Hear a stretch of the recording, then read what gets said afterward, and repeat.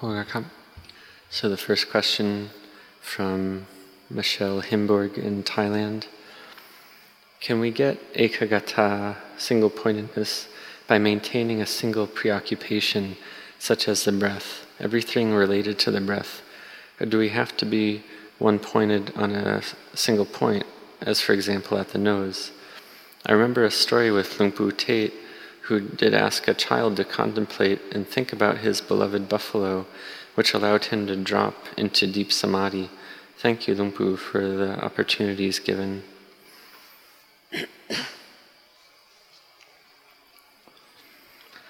So this practice of samadhi is to recollect and know a single mental object.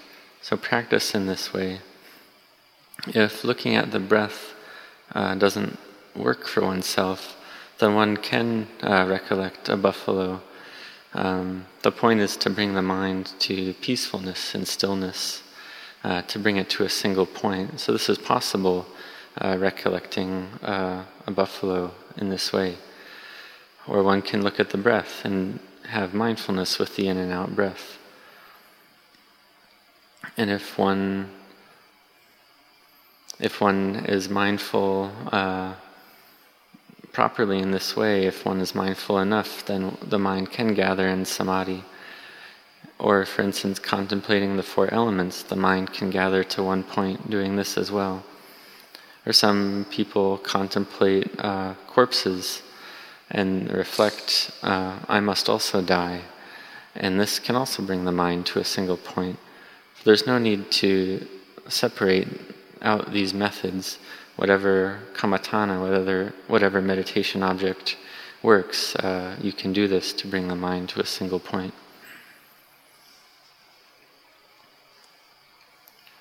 The next question from Stephen Hong, Malaysia. Dear Luang Por, during my sitting meditation whilst having samadhi, I have noticed that there are times when I notice small gaps between thoughts. What are these gaps? Is it important to continue to notice these gaps, and what can I learn from these gaps? Thank you, Luang Por.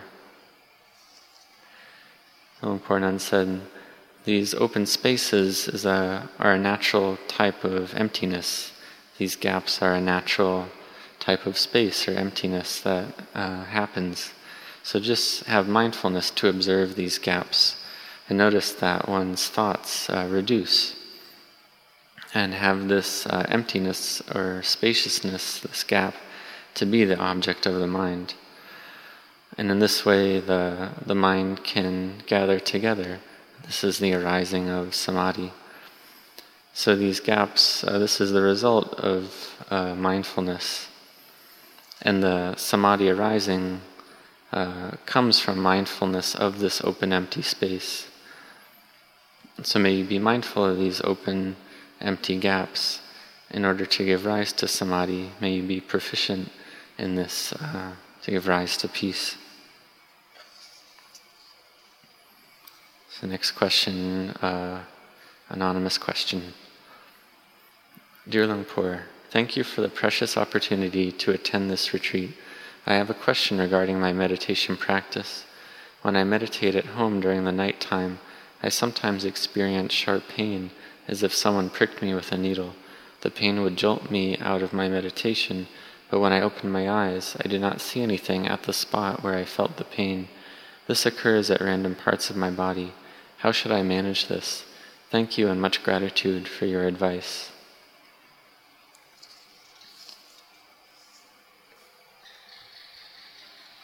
So Luang Por Nun said, be firm in your intention and determination. If these painful feelings arise, then practice to not open your eyes. Recollect the Buddha. Recollect the Buddha sitting under the Bodhi tree, and he was ready to die, willing to accept his death, and would endure anything without moving from that seat. So we can think that for ourselves we're not experiencing pain and difficulty to that degree. So we can practice to sit in our seat no matter what painful feelings might arise. We practice to patiently endure. So this, what you describe as an obstacle, this body is an obstacle to the gathering of the mind in samadhi. So may you be firm in your intention. Next question from Rachini Chai, USA. Lumpur, out of your compassion and kindness, could you guide me on how to fight with painful feelings that arise during the practice? I am not able to do walking meditation for long periods due to having plantar fasciitis, so I need to predominantly do sitting meditation. When I sit for long, my back starts to ache. Actually, there's also pain in my legs, but I'm able to put up with this more than the back pain. I've tried to endure with and overcome this pain many times, but I've given in every time. I'm still unable to pass through this pain because when I have to struggle against it, my mind becomes restless and I can't continue cultivating samadhi. May I ask for your metta as well, Lumpur? Lumpur answered, practice mindfulness with these painful feelings. Sometimes the painful feelings are very intense. So do your best with this. If the mind is not strong enough, doesn't have enough energy, then one can sit in a chair or change to a different posture that's more comfortable, again like the chair. So sometimes you fight with the painful feelings, and sometimes you can't fight, but even if you can't fight, then you keep practicing. Then one day your mind can be stronger and you can overcome these painful feelings. Then you can feel proud of one's efforts and proud of that one's practice has produced this result. So may you have effort in your practice.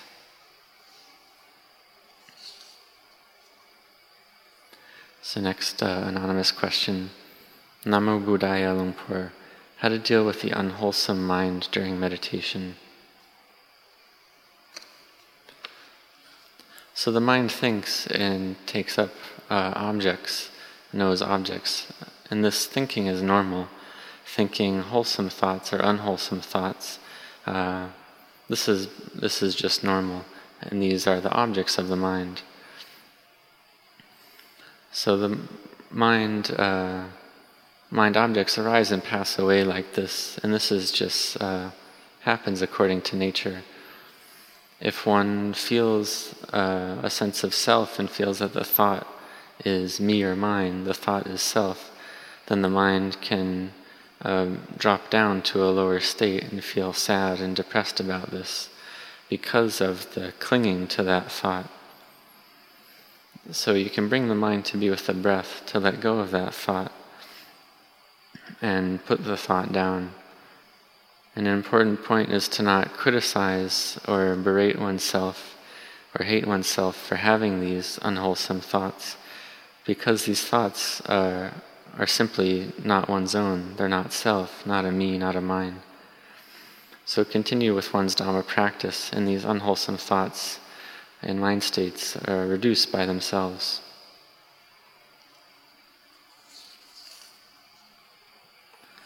Next question from Jup in Thailand. My respects to Lumpur. In regards to your instructions to recollect the Buddha, Dhamma, Sangha, or death during meditation, I was wondering how we should go about reflecting upon the Sangha. Thank you. So the practice of recollecting the Sangha, or Sanghanusati, this is recollecting the disciples of the Lord Buddha, those disciples who have practiced well, practiced insightfully, practiced correctly, practiced for the sake of ending all suffering. And these disciples are the highest in the world. So you can recollect the meditation word, Sangho, Sangho, Sangho, and just recollect that these disciples of the Buddha were very intent in their practice. They practiced correctly and practiced straightforwardly, and they practiced correctly in terms of their body, speech, and mind. They practiced to lift their minds out of all suffering. So they've practiced correctly, and an example of someone who's practiced properly like this is Lumpu Cha. So we can recollect just a single aspect of the Sangha, as has been mentioned and bring this up as the object of the mind. Or we can repeat the mantra, Sangho, Sangho, Sangho.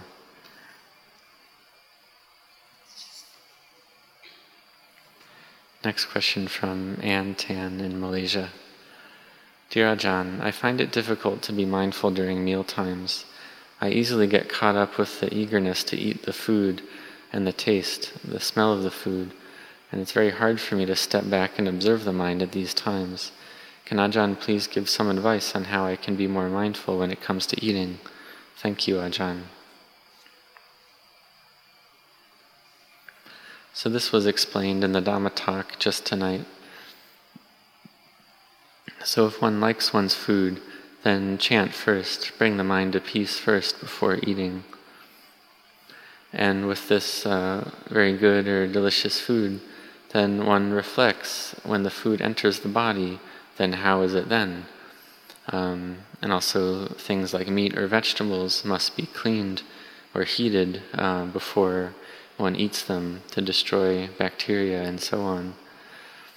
So when the food enters the body, just touching the tongue, just entering the mouth, it's already unclean right there. And if one spits out the food, takes it out of one's mouth, then one can look at it and see how attractive it is then. Then after the food enters the stomach, then how ugly or unappealing is it then at that point. Then after it passes through the intestines and one passes it out as feces, then how unattractive and unappealing it is then. So contemplate this a lot to reduce liking for food.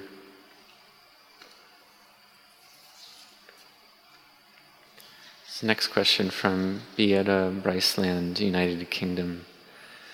Venerable Lumpur, please advise how to meditate on body parts correctly. For example, when considering body organs such as stomach or liver, is it necessary to know the anatomical detail? I don't have advanced knowledge of anatomy, so my visualizations are always partly conceptual and partly rely on considering the organs in terms of the four elements. Please advise on how to do this properly. Thank you for your guidance, Lumpur. May you be well always. So Lumpur Nan said, thank you, may you be well as well. So Lumpur Nan said, there's no need to know a lot. These organs inside the body, you don't need to have a lot of knowledge about them. You can simply contemplate them as the earth element. Then you can see that this earth element degrades and passes away. And just this is enough. You don't need to, or you practice to train the mind to not proliferate and get lost in thinking about other things, but bring the mind to this object, to this single object. So just seeing the bodily parts or the bodily organs as the earth element, just this is good enough.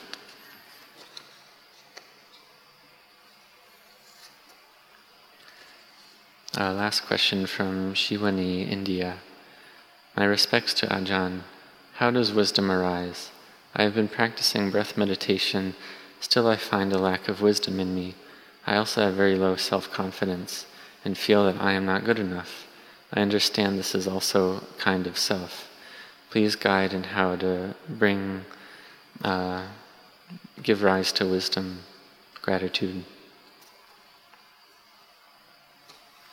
So this wisdom we can translate as all-around knowing, a broad knowing.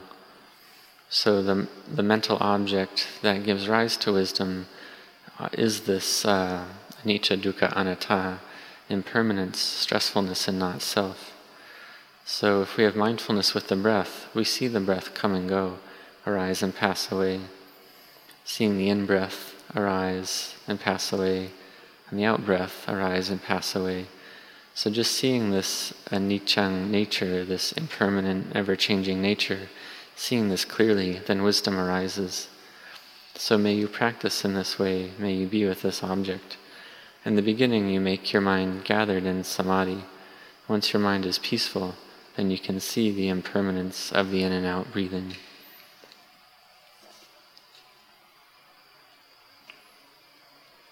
Okay, so the